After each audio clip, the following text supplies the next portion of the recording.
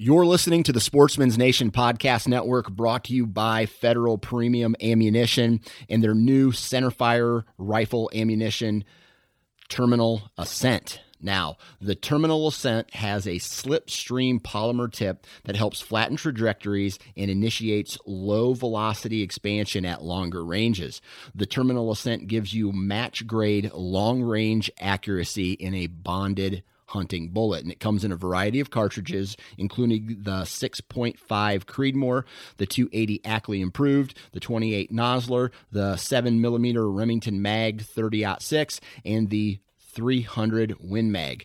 If you want to find more information about the Terminal Ascent, visit federalpremium.com, and while you're there, check out It's Federal Season, the official podcast of Federal Ammunition.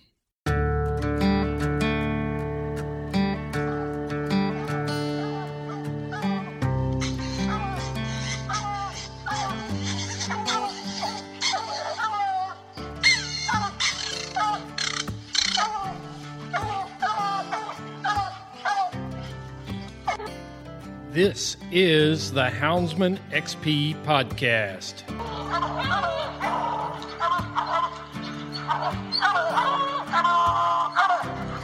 Good dog, get that bear. Get that bear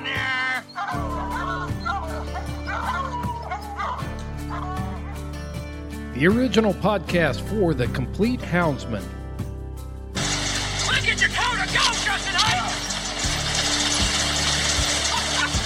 We're gonna get him. The podcast that represents our lifestyle of extreme performance. Get him there. Get him. Get him. Yeah, good boy. Good boy, Ranger. Uniting houndsmen across the globe, from east to west, north to south. You know, if you're going to catch a cat or a lion, you know, you have to have teamwork. We take you to the wildest places on earth. Yeah, so how many days a week can you spend out there? As much as I can, to be honest with you. Anytime that I get, I'm out there. Join us for every heart-pounding adventure on Houndsman XP. I'll tell you like I tell everyone else, I'm going to hunt whether you're here or not, so you might as well be here.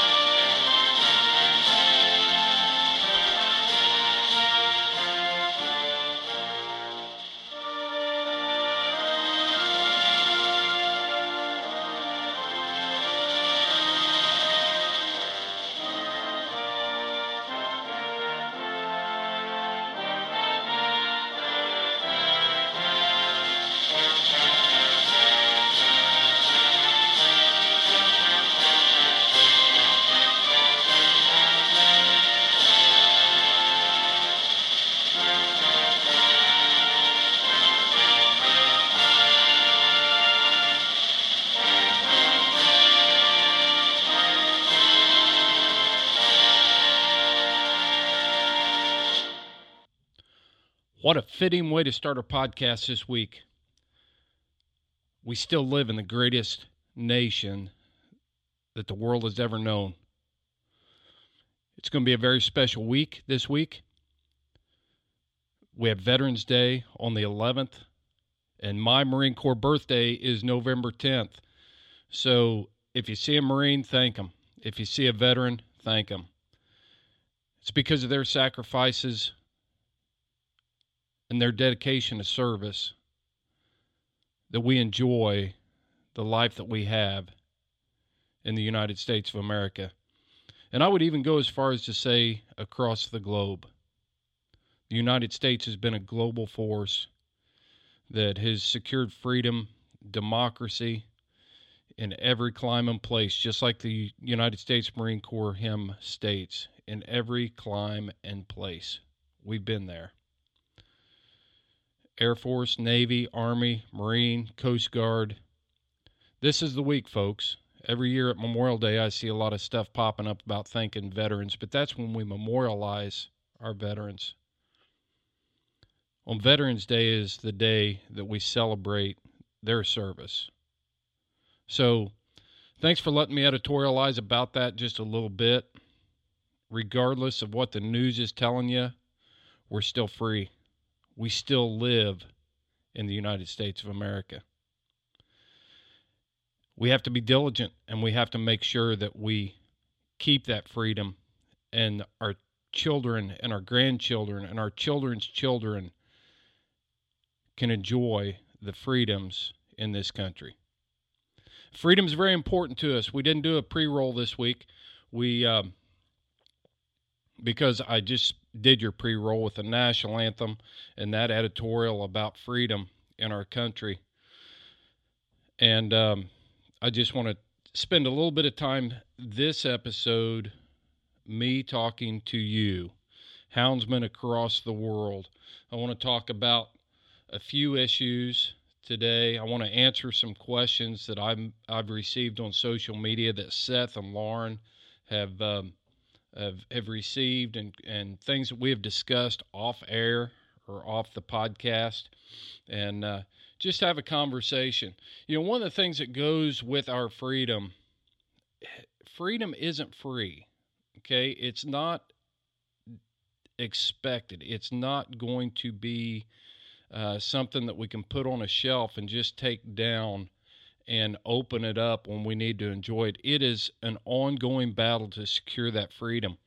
And as that applies to us on a micro scale, we're talking about hound rights. And I've been seeing a lot of different things popping up and questions. I get asked questions all the time in emails about how to start hound organizations, how to secure the rights to free cast hounds. I get messages about advice on how to combat issues in different states. So I just want to tell you that the main thing that I see all the time is everybody wants to go out and start a new hound organization. Well, why start a new one if you've got an existing one in your state? That is a lot of work, and I want to just spend a minute here and tell you the things that it takes to start an organization like that. For one thing, there is a huge process for establishing a nonprofit organization.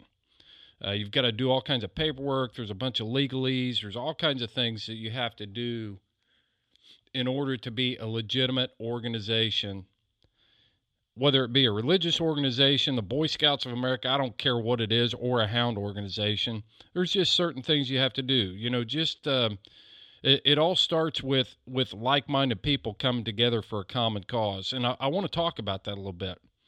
When it comes to securing our freedoms as houndsmen in the United States, we have to put aside the petty differences. I don't care if you hunt a poodle, a walker, a blue tick, a plot, whatever it is. You know, if a person wants to continue to free cast hounds in this country and do it unrestricted from oppressive government interference, if you want to be able to make a stand to that, you have to put that aside. There is way, way, way too much jealousy in our ranks. There's jealousy about who's hunting in this area, about what kind of license plates you have on your vehicle while you're out there hunting. Now, I'll give you an example of this real quick. Okay, so I just got back from Montana. Was out there for a couple months. I was working. Okay, I've got dogs with me out there. These dogs, my main goal there was to work. It wasn't to be hunting or anything like that. So I simply loaded up one of my plot hounds, had him tied in the back of the truck, and took him up into the national forest and dropped him out on the road and was letting him run down the road to burn off some steam. He'd been sitting in the kennel. He was stir crazy. He needed a break. So I've got him out on the road. I meet another person on that road who has also got a hound in the back of their truck. Okay, he asked me what I'm doing. I'm like, roading a dog. That's all I was doing, was roading him, keeping him in shape, keeping him going. Within a week, I got word that I was being accused of trying to bear hunt illegally in Montana with one dog. Now, I'm not saying that people don't have a one dog bear pack. I know they're out there, but I haven't got one. I can promise you that. So why would you do that? As I did some digging and did some research on this individual, he's more worried about another houndsman with an out-of-state plate hunting in a place where he hunts than he was about anything else. Okay, he had a hound in the back of his truck. His dog had a tracking collar on it. Was he bear hunting? No, I never suspected that. I never suspected that he was doing that at all. So at what point do we put aside the petty jealousy and come together? There are other things too. Okay, there are things about, well, this person doesn't do it like I do it. Or if you get back east, okay, competition hunting has set up a situation where people are competing. So we draw out on a cast, we go out, you don't like the way I handled my dog, you don't like the way I made a call as a judge, you don't like the fact that the judge's call went in my favor. So now you've got some kind of grudge against that person. And that's why you won't get involved in a hound organization, because you don't like the people. Well, let me ask you this. Do you like the people who are trying to take your rights? Because if you don't stand together, if we don't stand together, we're all going to hang separately, each one of us. So I want to that's why I'm talking to you today about unity. Okay, if you've got a hound organization, put aside your personal differences. We talk about humility. Last podcast we had Casey Stutzman on here, and we talked about humility. And I'm here to tell you, folks, that houndsmen in general need to practice a little more humility. I doubt you're leading the greatest hound that ever took a breath. I doubt that I'm leading the greatest hound that ever took a breath. So if we just humble ourselves and realize that the relationships we build, the bonds we form are stronger than the ego that your dog's trying to carry around. Okay? He can't carry that ego. There's an old saying that a man's ego is a heavy burden for a hound to bear. And that is true. But man, we have got to figure out some common ground. So if you've got a state organization and maybe it needs help, be the guy. And I'll refer back to a quote from the Bible.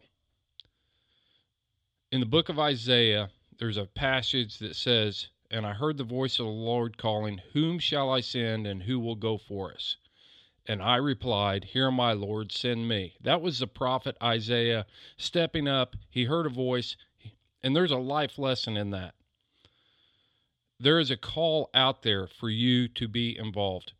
5 people in your state can't run your hound organizations. It's going to take everybody on board, working together, be willing to step up and say, yes, I can do that.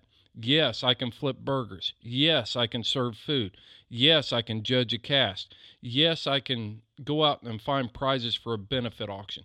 All those things are so important. You may not be the guy that gets all the glory for it, but that's what humility is. You're doing the right thing, even though you may not be recognized for it. So get involved in your hound organizations. You don't need to go out and start a new one. Find the one that exists. Get involved. Try to make a change from the inside out. And you are the change. Okay? You are the one that represents that change. So get involved in those hound organizations. I can't stress that enough. There's never been a more important time for us to do that than now. And I know I've got some negative press lately about spending too much time talking about this. But for crying out loud, how can we not talk about this issue if we are not organized, if we don't have a battle plan to stand up for our rights? What other issue is out there that is more important to talk about? Nobody cares about your world champion coon dog other than other hounds people. That's it. Nobody cares about your epic bear race on Facebook other than other hounds people. State legislators don't care. Fish and wildlife managers don't care about that. But if we organize and we stand together and we make differences with organizations like Freedom Hunters, Hunt of a Lifetime, any other organization out there that has got this common goal. And I'll put backcountry hunters and anglers in there. You know, a lot of people will sit back and they'll say, backcountry hunters and anglers are shutting me out of places where I can't drive my truck. Well, put your boots on, okay? Because I can tell you that organizations like that are developing political clout very quickly, and they are setting the stage to keep hunting on the landscape. Whether you like their politics or not, whether you like their leadership or not, you have to be aligned and research those groups and get involved in groups like that. It used to be groups, and it still is, it's still groups like the National Wild Turkey Federation and the Rocky Mountain Elk Foundation and Ducks Unlimited. It's not good enough to sit back and complain that they're not working for your interest. Why should they? Why should they work for our interests if we're not willing to go and assist them, if we're not willing to build alliances with them? So I would encourage all of you, all of us as houndsmen, to stand up together and make a united front to preserve the rights that we have left. Whether it's in Australia, whether it's in Canada, Norway, South Africa, the United States, we all have a common interest here. And that is to preserve the legacy of hound pursuits, hunting game with hounds. And it's not just for entertainment. We have to be able to talk the talk. We got to be able to have the narrative, the vocabulary to speak intelligently to wildlife managers and legislators and people that we are depending on to ensure that we have those rights in the future. You've got to be able to talk about why hound pursuit is so important to wildlife management. You've got to know the 7 precepts of the North American model for wildlife conservation. If your hound organization is not capitalizing on that or teaching that to their membership, you're mistaken. We've got to be able to talk and build that relationship with the U.S. Sportsman's Alliance that's out there every day looking, keeping their feelers out, knowing what's going on in legislative bodies across the United States. We've got to be there, folks. There's no more time. We have to be involved. So that's my plea. I'm pleading with you to put aside any petty differences that you may have had with other houndsmen and do it for yourself, do it for your brothers and sisters that are free casting hounds, and make a difference.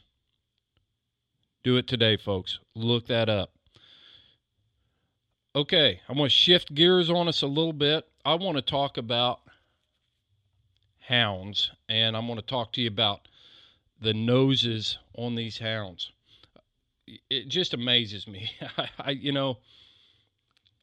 I listen to a lot of different podcasts. I listen to different so-called experts on hounds, and it amazes me that the most basic principle of hunting with a hound is so misunderstood.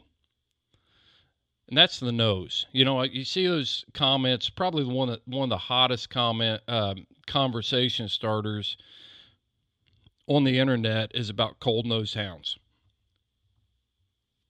And I'll just set this up a little bit.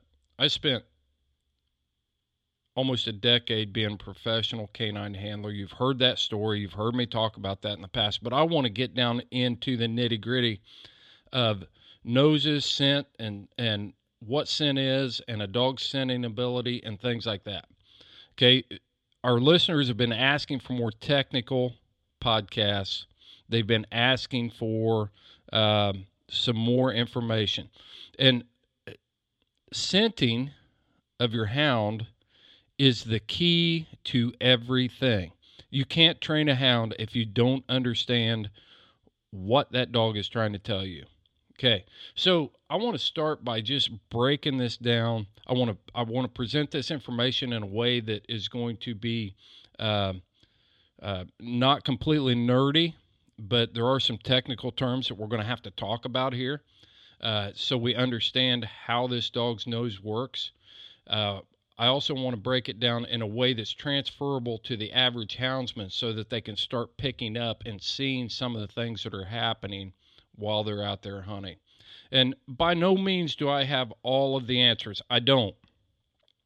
I'm just simply a person that has had some education that I overlaid on almost over 3 decades of hunting hounds. Okay, so I was fortunate enough to see things in hounds and then be provided training on a dog's olfactory senses, that's their sense of smell, and be able to relate that back to what was actually going on with my hound. And so I see things like, what's a cold nose? My dog's slick treeing and persimmon trees. Hey, it's springtime and it seems like my dog can't run a track. The weather changed and it's extremely dry. Can an eastern hound run a track in arid, dry ground conditions? I'm not talking bare ground, I'm talking dry ground. So I want to talk about all of that stuff, but we have to start by understanding what's going on with your hound and how that nose works. We know how Garmin's work. There's people out there that can tear down a truck and rebuild the motor to get them back and forth to the woods, but yet something about that hound's nose we don't understand. And what we do is we ask other houndsmen that don't know either, and then we get this pickle barrel wisdom that comes out, and we believe it. We believe what they're saying. So let's break this down a little bit. I just want to spend some time here, and we'll start with a very basic thing, a dog's nose. Okay, so a dog has the ability to scent and smell things that we as humans have no idea. Okay, to give you an idea, to give you some example of how much more powerful a dog's nose is than a human's nose, let's just talk about the human olfactory sense for right now, okay? So a human has about 5 million scent receptors in your nose. Have you ever walked in somewhere and smelled something that reminded you of another time in your life?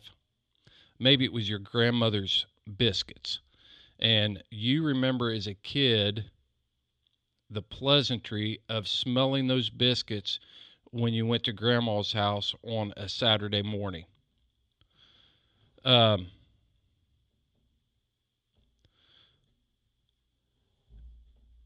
is how powerful the sense of smell is in humans. It can bring back memories that are decades old.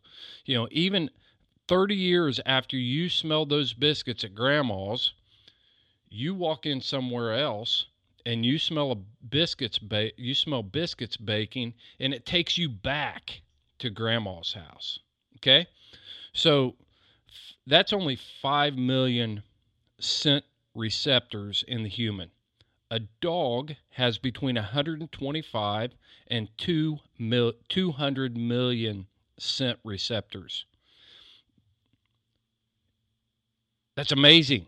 That is absolutely amazing, and it's beyond our comprehension. I mean, if you could see me right now, I mean, I've got my hands on the side of my head, and it's like, poof, blowing the top of my head off when I try to break that down and understand what that dog is able to smell, what their scent capabilities or scenting capabilities actually are.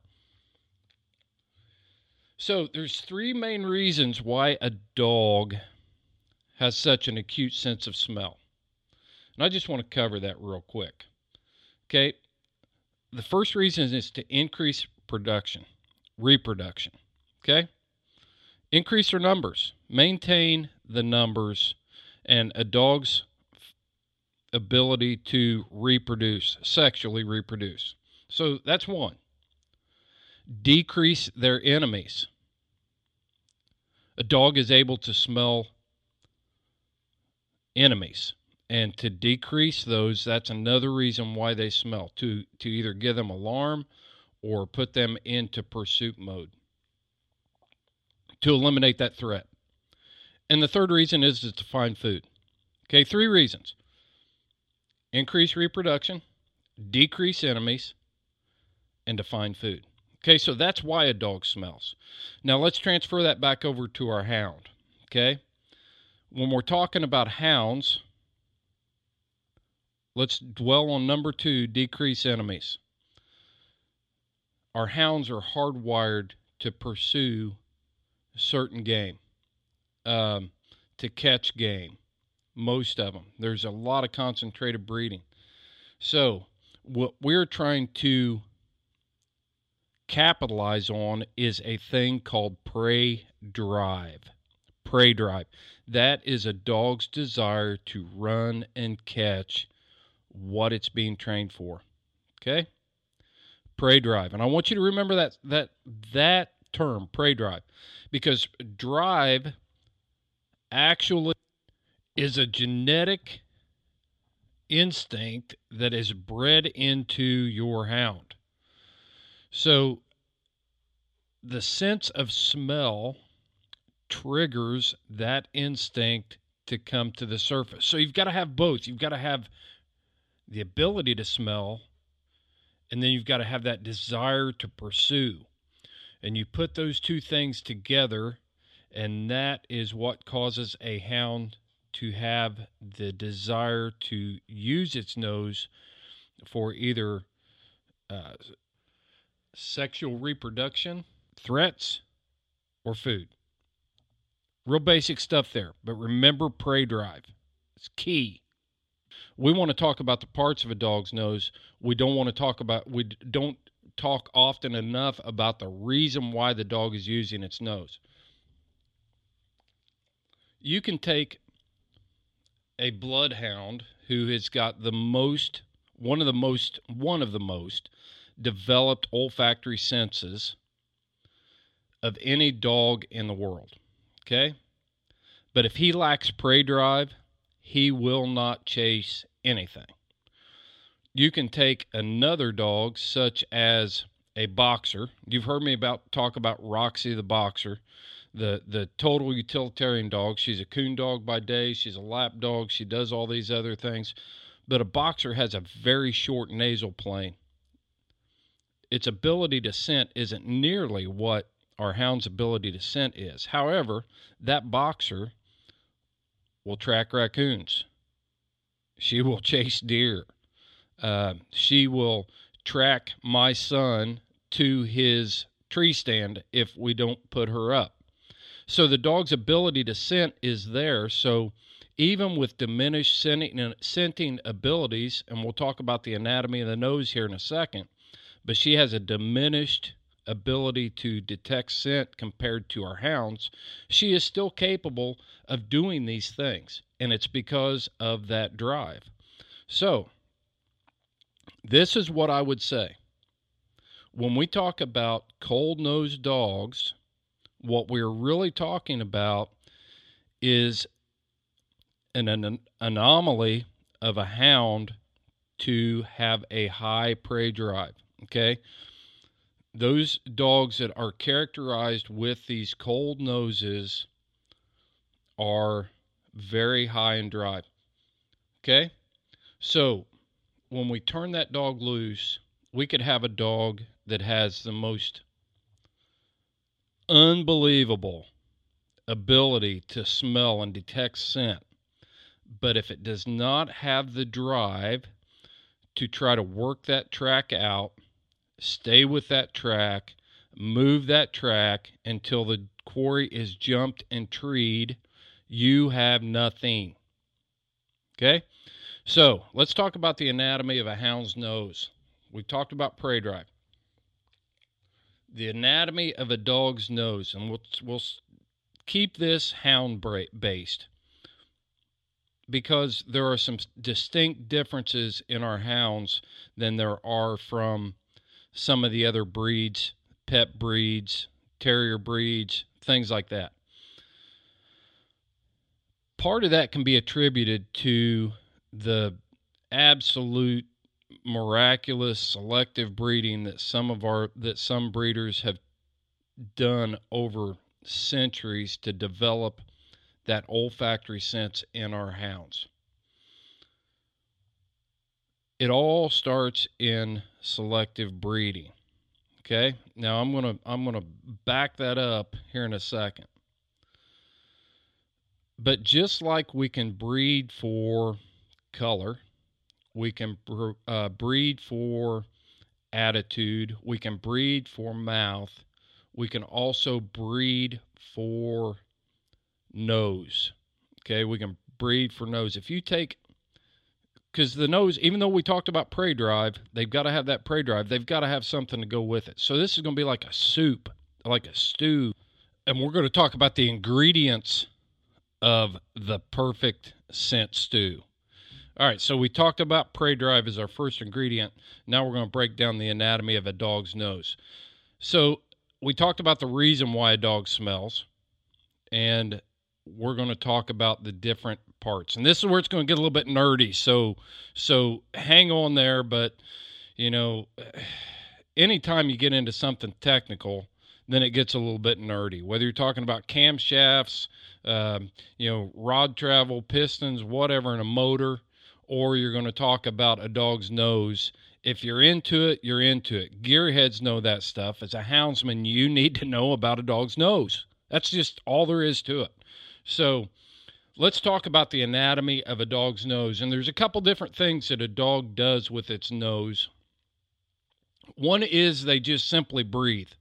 Okay, so they're bringing air in through their nostrils. It goes to their lungs. The oxygen is transferred to the blood cell, and then that goes out to the muscles, and it oxygenates the blood. Okay, so when a dog breathes, it's a very smooth path from when it enters the nostrils back down into the lungs, and then it exhales. Okay, and it gets rid of contaminants, carbon monoxide, any pollutants in the air, things like that. So it's a natural thing for life. We know that. We do the same thing. But a dog also uses that nose to sniff. Okay, and sniffing is different than breathing. Sniffing is the deliberate intake of air into the nasal cavity to detect scent. Okay, so when you're thinking about this, think about your dog's nose behind its nostrils, below the bridge of its nose and above the roof of its mouth. There is an open chamber there. And as they sniff, and I want everybody to do this right now. I want you to sniff, not smell, but sniff. Okay, that's an abrupt intake of air. And when you bring that air in, that air did not go to your lungs. That air went into your nasal cavity. And your dog does the same thing. It sniffs. So when it brings that in, it's actually bringing it in abruptly.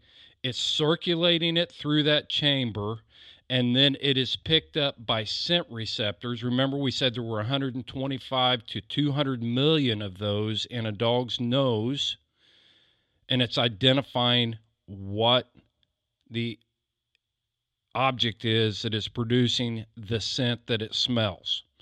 Okay, now to get a little more nerdy, okay, there's some parts that you need to know. For one thing, the nostril.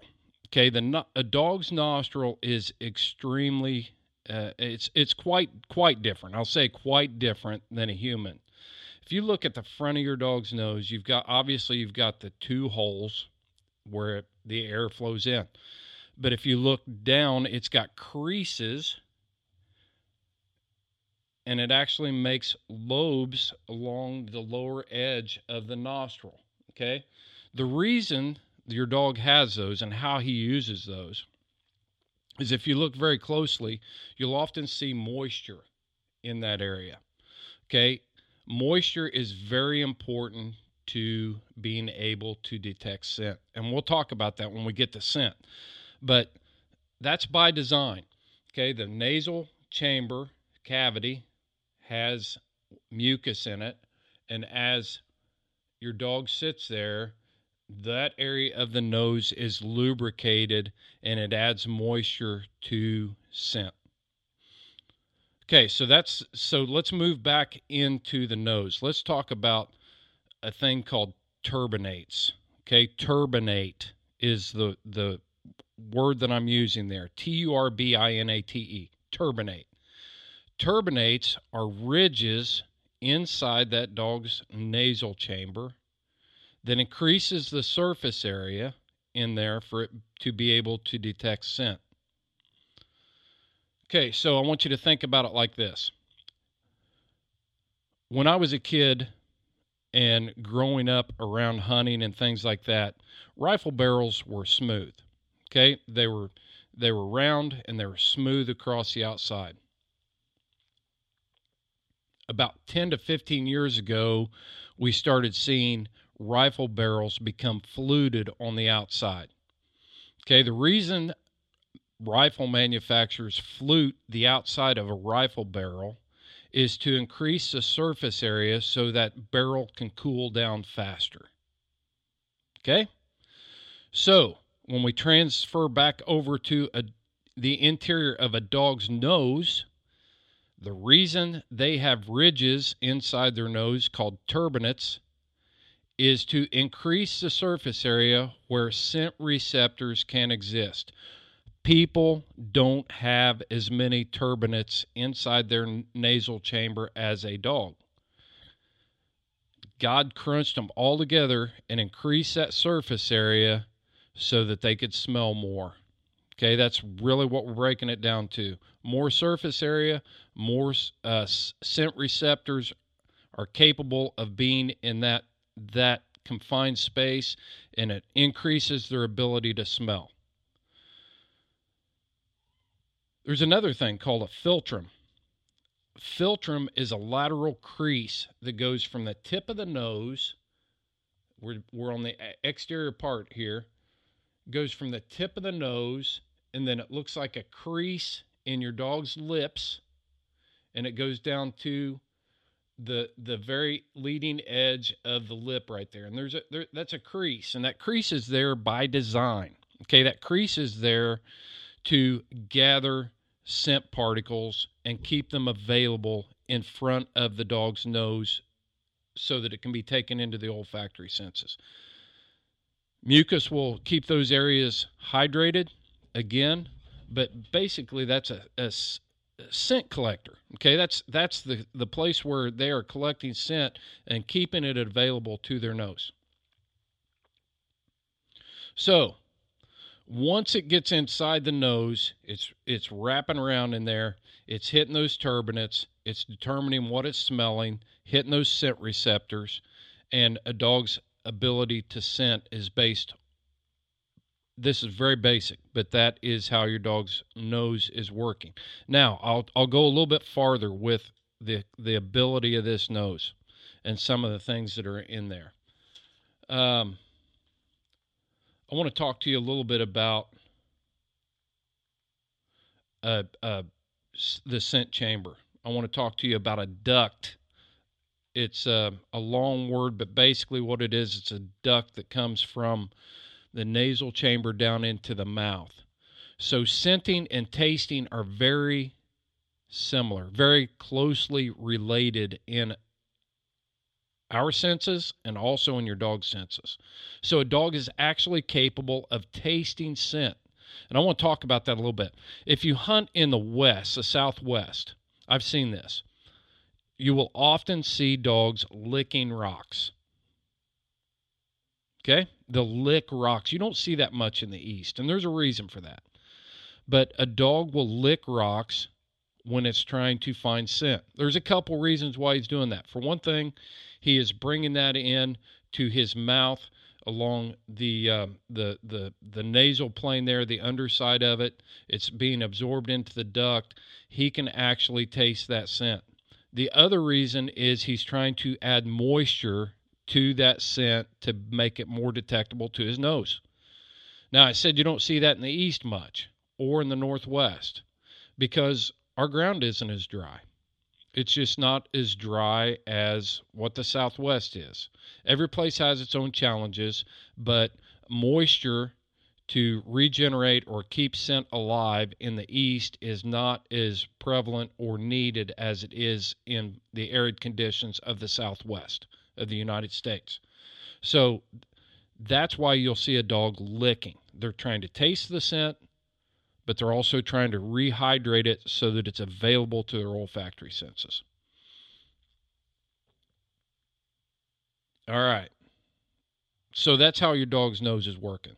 And then he's transferring all that information, okay? All those nerve receptors are collecting all that. All those scent receptors, those cells are communicating with your dog's brain, which is almost 80% dedicated to his sense of smell.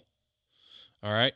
So it gets processed right there. And then if he has that prey drive, boom, he's going to be able to determine what that scent is, and he's going to have a desire to follow that scent. So that's what's going on with your dog's nose when he's out there sniffing around. Now, why is that important for you to understand? Well, I think it's the most important thing that you need to know, because without the nose, as our friend Gary Robertson says, there's a lot of things that have to happen on that track before they ever bring that game to tree or to a bay.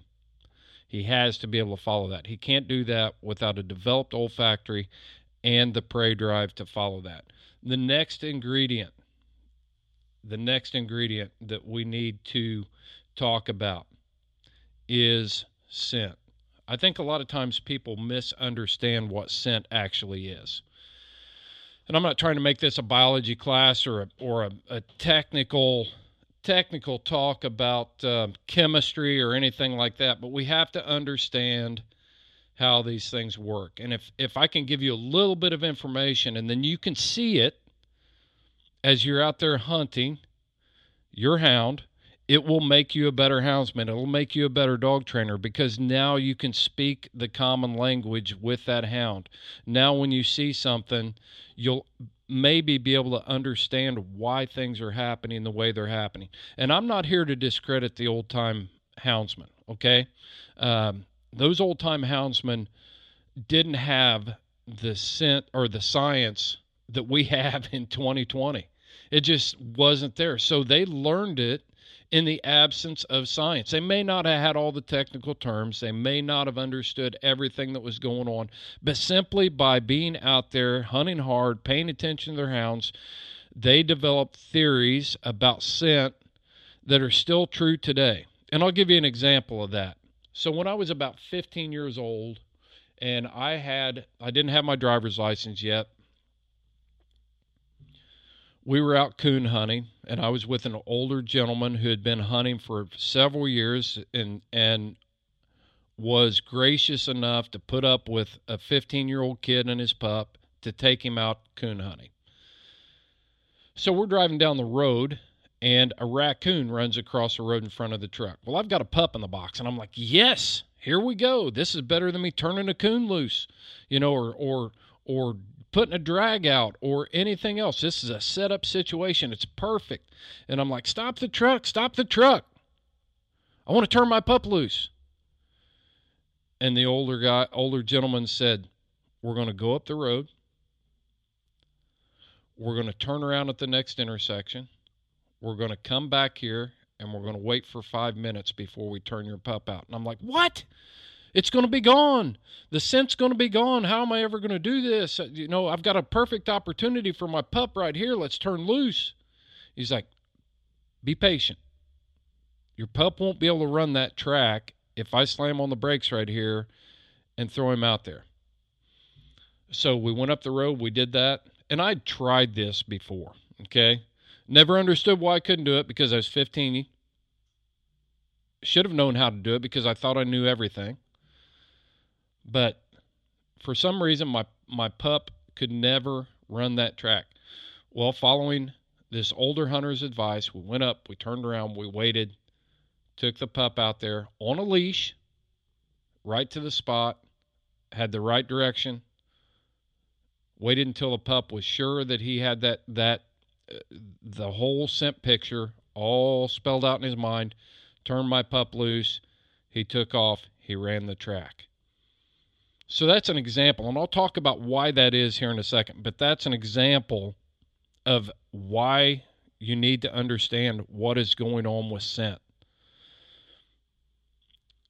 In our haste, in our enthusiasm, we think, throw the dogs out. Well, sometimes that's not always the best measure, and sometimes it's more devastating to a young dog than being a little bit patient and listening. But that's also an example of how the old timers, this guy didn't have any education in scenting. I was fortunate. I went to, I don't know how many hours of training we went through.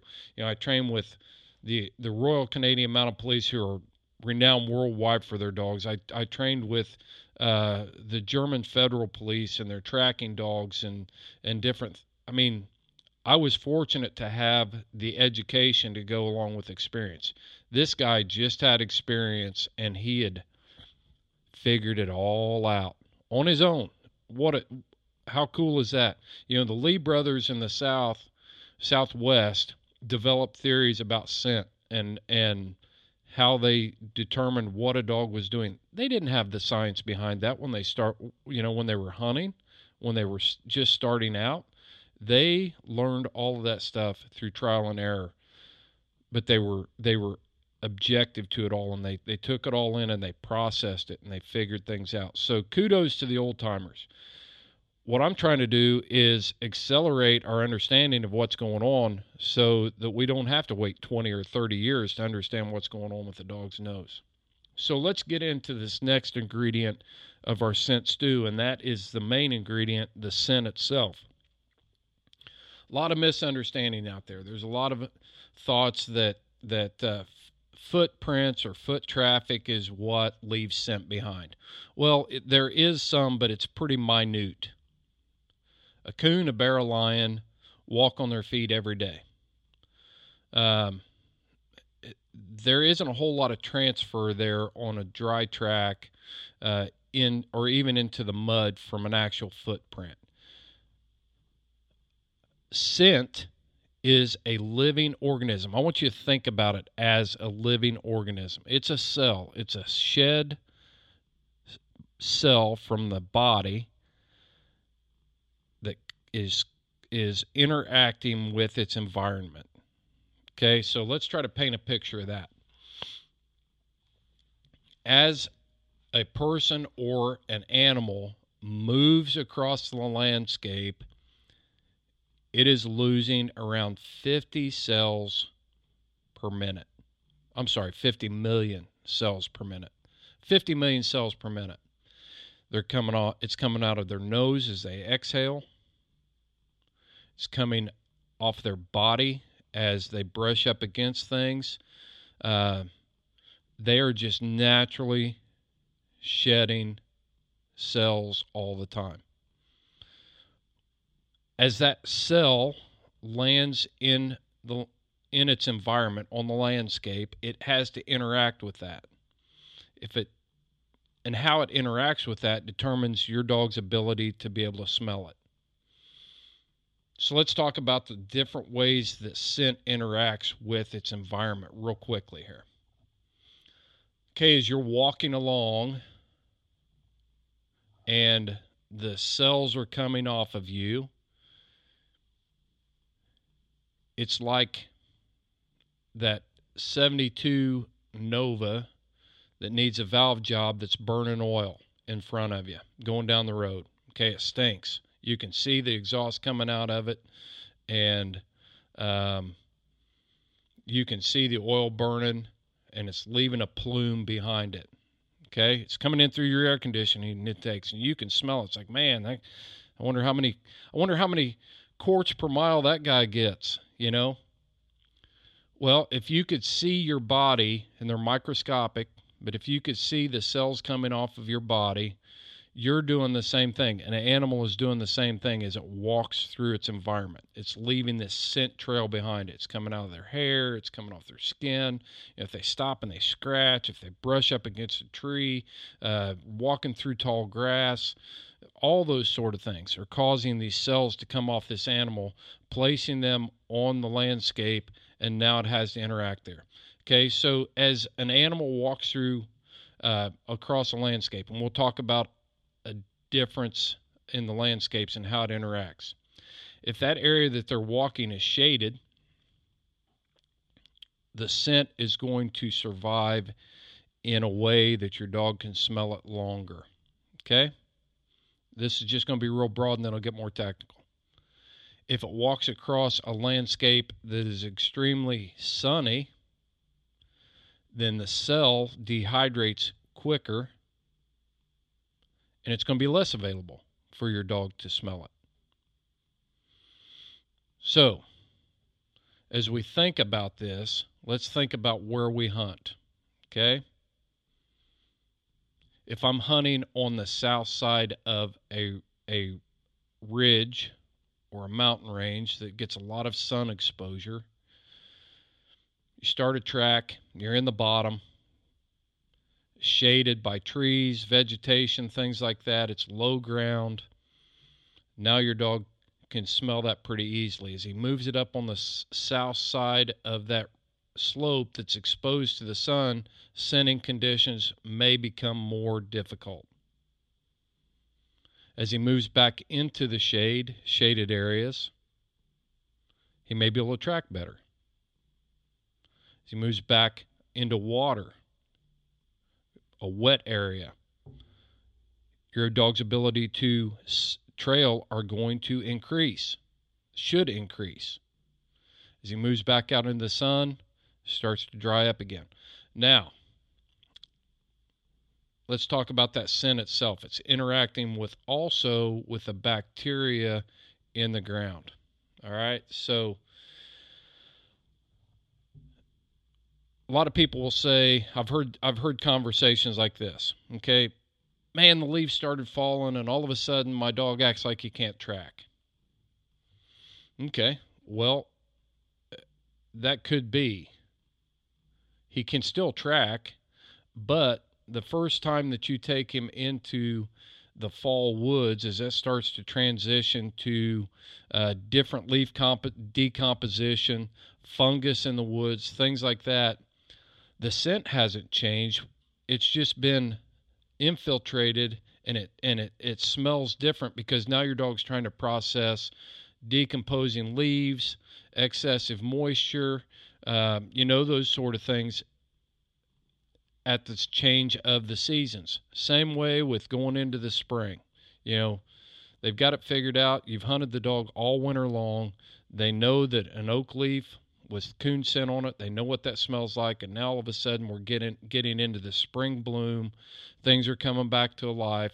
Bacteria, spores, mold spores, all this other stuff is really coming on strong.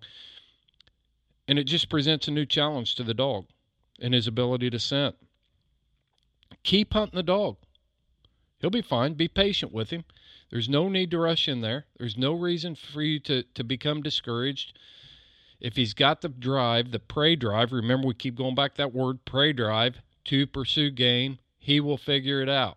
Now, you may need to get in there and help him out a little bit and give him some encouragement, but patience is the key.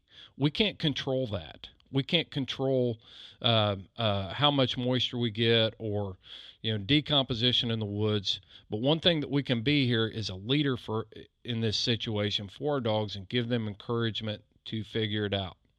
and be patient. Be patient. So some of the environmental factors that are going to affect scent as they come off of this living being. Ground temperature. You wouldn't believe how many micrometeorological situations there are in the first 6 feet, from ground level up the first 6 feet. And test me on this. Go out with a thermometer and measure ground temperature. And then measure ground temperature 12 inches above the ground. And then measure at 3 feet above the ground. And measure at 4 feet above the ground. And 6 feet. You will find an unbelievable difference in those different temperatures at those levels. So what does that mean to scent? Okay. So anytime you have microenvironments like that, it's called micrometeorology, with our weather at that in short amount of distance, if I stand out there and I try to test the temperature or figure out what's going on at arm's length, at eye level, I have no idea what's going on at ground level. It's that much different. We're talking about 105 degrees at the ground level and 80 degrees at eye level. I mean, it can be that extreme. And in those micro environments between there's air currents moving. So for us to be able to think that we can figure things out at our eye level and looking at the trees and figuring out what's going on with the wind, it's impossible. Okay. Scent is so microscopic, you can't see it, but your dog's nose at 200 million scent receptors is capable of figuring that out. Okay? The other thing is air currents. And we talked about the micro environments there, different air currents, all that. But can you imagine what's happening 30 feet above the ground or 40 feet above the ground where a coon is sitting or a squirrel is sitting or a bear is sitting? What's going on there? Well, I will tell you that unless you have a way of measuring air currents, you really don't know. So you have to watch your dog. Have you ever walked into a tree and you've got that one dog that always sits up on the hillside? It's like, well, he's looking at him. Well, he might be looking at the game. He might understand that. But I've also seen dogs in the middle of the night where there's no way they could see a raccoon sitting 40 feet up in a tree, but they're treeing on their hind legs 40 feet up the hill. That's because that's a place where he can smell it.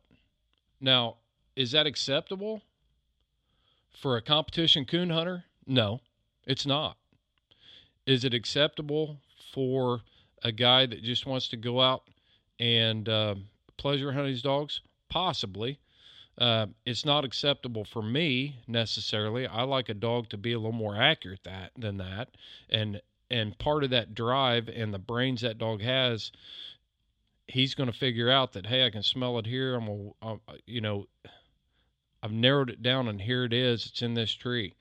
If a dog's sitting 40 feet up the bank and treeing up into midair, that's not going to get you plus points in a competition hunt. So we expect a little more accuracy than that.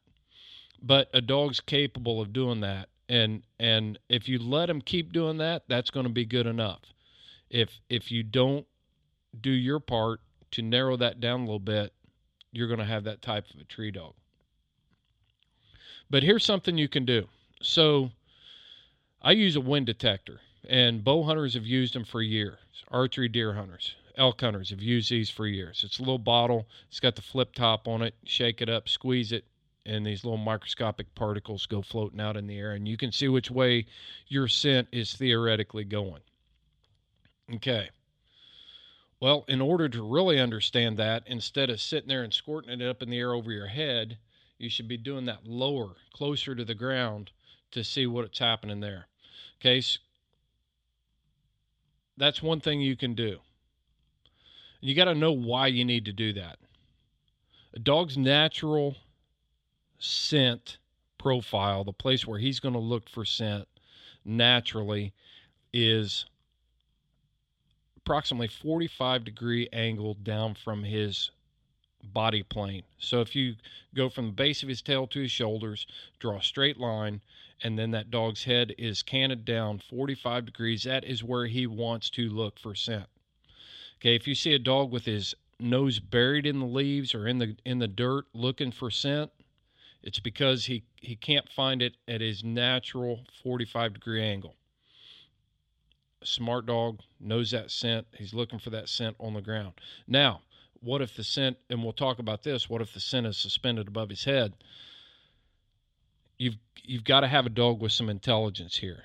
Okay, that's important too. That's another ingredient that we've got to have. But we're talking about scent right now. Brains in dogs is a whole different topic, and that's a breeding topic that we need to have some talk about sometime. So, as a dog is looking for that scent down there at its natural, you need to know what the air currents are doing there. Another thing that's going to affect scenting ability is humidity. Humidity, okay? I know some people that don't understand humidity. They live in places that you don't have any. But in the east and east of the Mississippi River and the south, we understand what humidity is. But the thing we don't understand is how it affects a dog's ability to scent. Scent is so microscopic that it can become suspended in the air on high humidity days. It actually floats up there. Okay, it just kind of floats along. It can float up there for hundreds of yards on a still day. You know, just a slight little air current just floated out there. Maybe 3 feet above your dog's head. He's never going to find that. He'll never know it's there. And remember, we got to back up, because as a person or a creature moves through its environment, it is actually pluming up off of the body. You know, it's not down there in that 8 to 10 inch area off the ground where that dog naturally wants to look for it. It's being plumed up behind him, and on high humidity days or nights, it is slower to settle to the ground.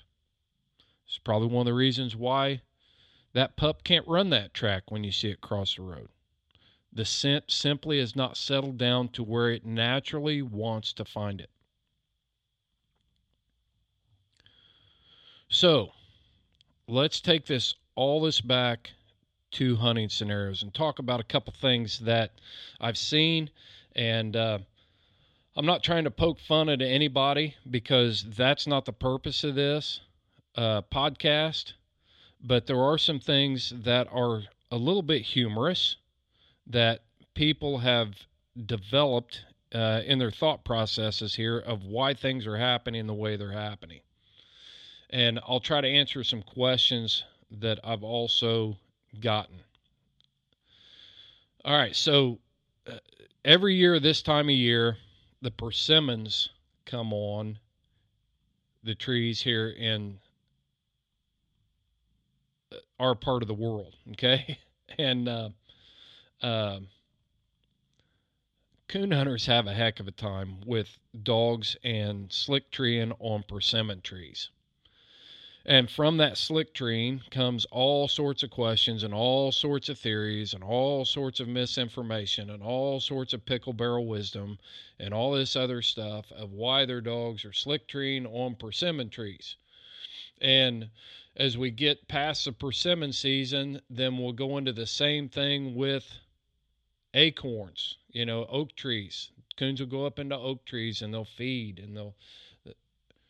But I've heard everything from the persimmon pulp gets on their feet and they can't smell it leaving, and when a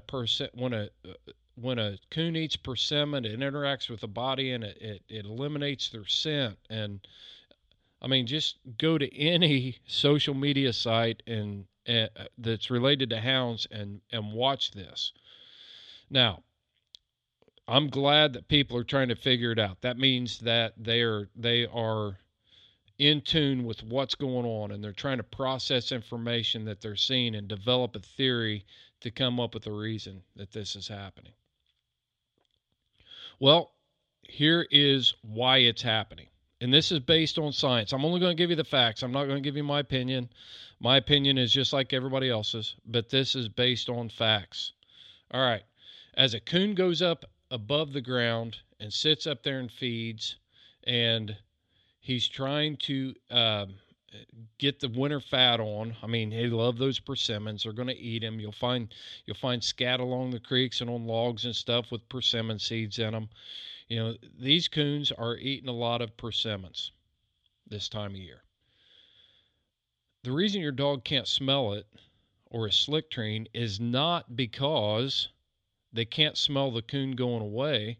It's because as a coon sits up in that tree and he eats 2 or 3 pounds of persimmons up there, his body is shedding those cells that are scent, that are coming off its body, and it is very concentrated under that tree. Okay? It's concentrated right there. For the last 11 months of the year, when your hound smelled that much concentration of scent under a tree, it treed there. It knew there was a coon there. Its brain was telling it that there was a coon there. Okay, there is so much scent there that it's more concentrated than the track leading away after the coon had left. All right, does that make sense? Huge concentration of scent right here. The coon's been sitting up there, it's been eaten. The concentration of scent is pooled up. That's another term, scent pool. It's pooled up around the tree. And for his whole life, or at least the last 11 months of it, if it came across a tree that had that much scent pooled up under it, it treed, and it was right. But in this particular case, it sat up in that tree, and now your dog is fooled into thinking that coon is still up there. And it missed the track that was leaving. It had nothing to do with persimmon pulp on its feet. Like we said, foot traffic and transfer is very minimal, almost non-existent. It had nothing to do with that. Another thing that I've heard is that when a coon or a lion or a bear is scared, it can pick up its scent. Just pick it up. It's magic. All of a sudden, they can decide, I'm not going to smell it. I'm not going to let anything smell me anymore. So it picks up its scent. Well, that is biologically impossible. But you'll get old timers that say, well, I've seen it. I've seen what it was. Well, I know you have. But I'm saying that what you saw was not what you think it was. It wasn't. An animal can simply not do that. Okay? We used to think the earth was flat too. There's still people that believe in Bigfoot. Just because we think we saw something doesn't make it true. So why does a coon, his ability to not be, a dog's inability to run a certain coon that we see, or a lion or a bear? Back up. Go back to that scent pluming theory that I gave you and overlay that with the actual scientific fact that the scent simply is not there for that dog to smell it yet. Folks, this is a really complicated issue. It's not really complicated. It's just very technical. And I've just scratched the surface on scenting, the dog's ability to scent, how scent interacts with its environment, all those things. And I just simply can't cover it all in a single podcast. So I want to encourage you to pick up a couple books. And you can just have them as reference books. These books are very technical, and they'll put you to sleep if you're not really into this. But the first one is a real simple book. It's actually a booklet. and it's called Scent and the Scenting Dog by William Sirotuk. A lot of diagrams. It really breaks this thing down to scent and the scenting dog. Talks about the dog's nose, but that's a good little book to have around for you to look back on as you're observing your dogs doing different things. And if you read this book and then you hunt, you'll start to understand some of this stuff. You'll start to speak the language, as Primos Game calls it. You'll be communicating with your dog at a different level. So Scent and the Scenting Dog by William G. Sirotuk. And then a little more technical book.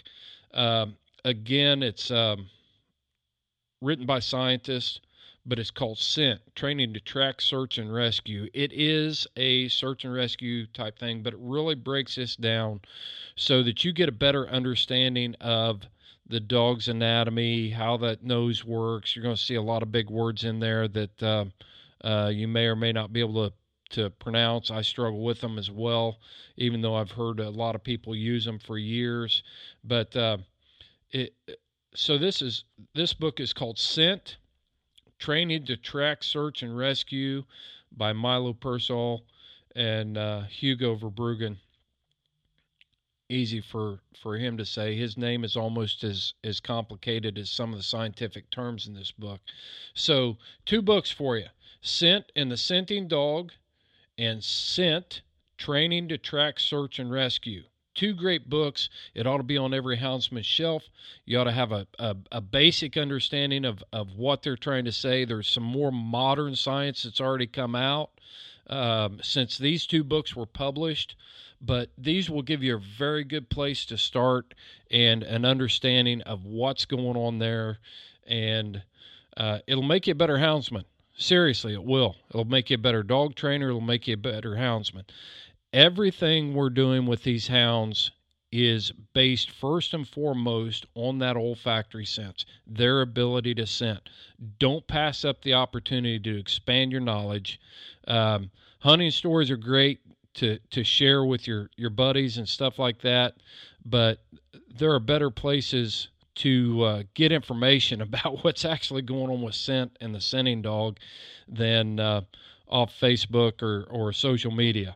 And again, Scent, Training to Track, Search, and Rescue, and the other booklet is Scent and the Scenting Dog.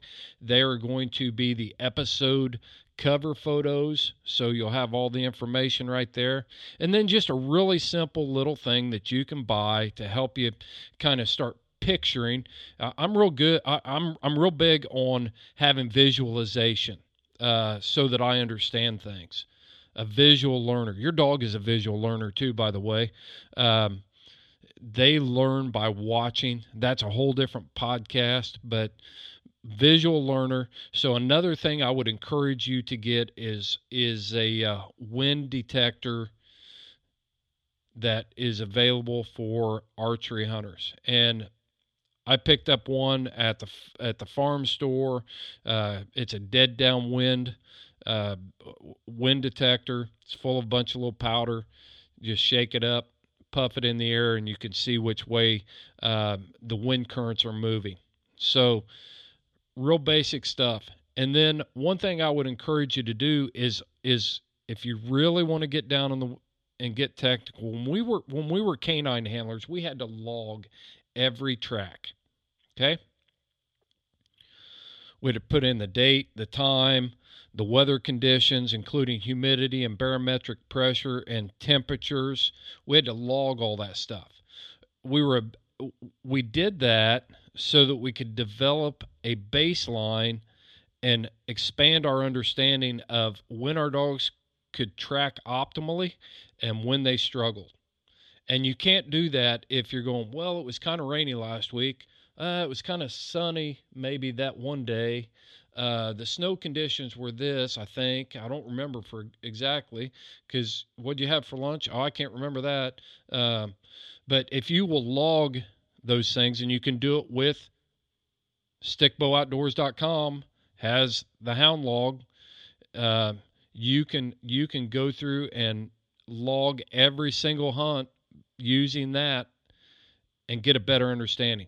We're all about preserve, protect, and promote around here. We don't want you to be frustrated. A lot of times this stuff can be frustrating for you, and we want to talk to you. I wanted to spend some time talking to you uninterrupted about scent and the scenting dog and get some information, dispel some rumors out there. And I'm glad that you guys tuned in with me today. Veterans Day, and I'll selfishly promote United States Marine Corps birthday, November 10th.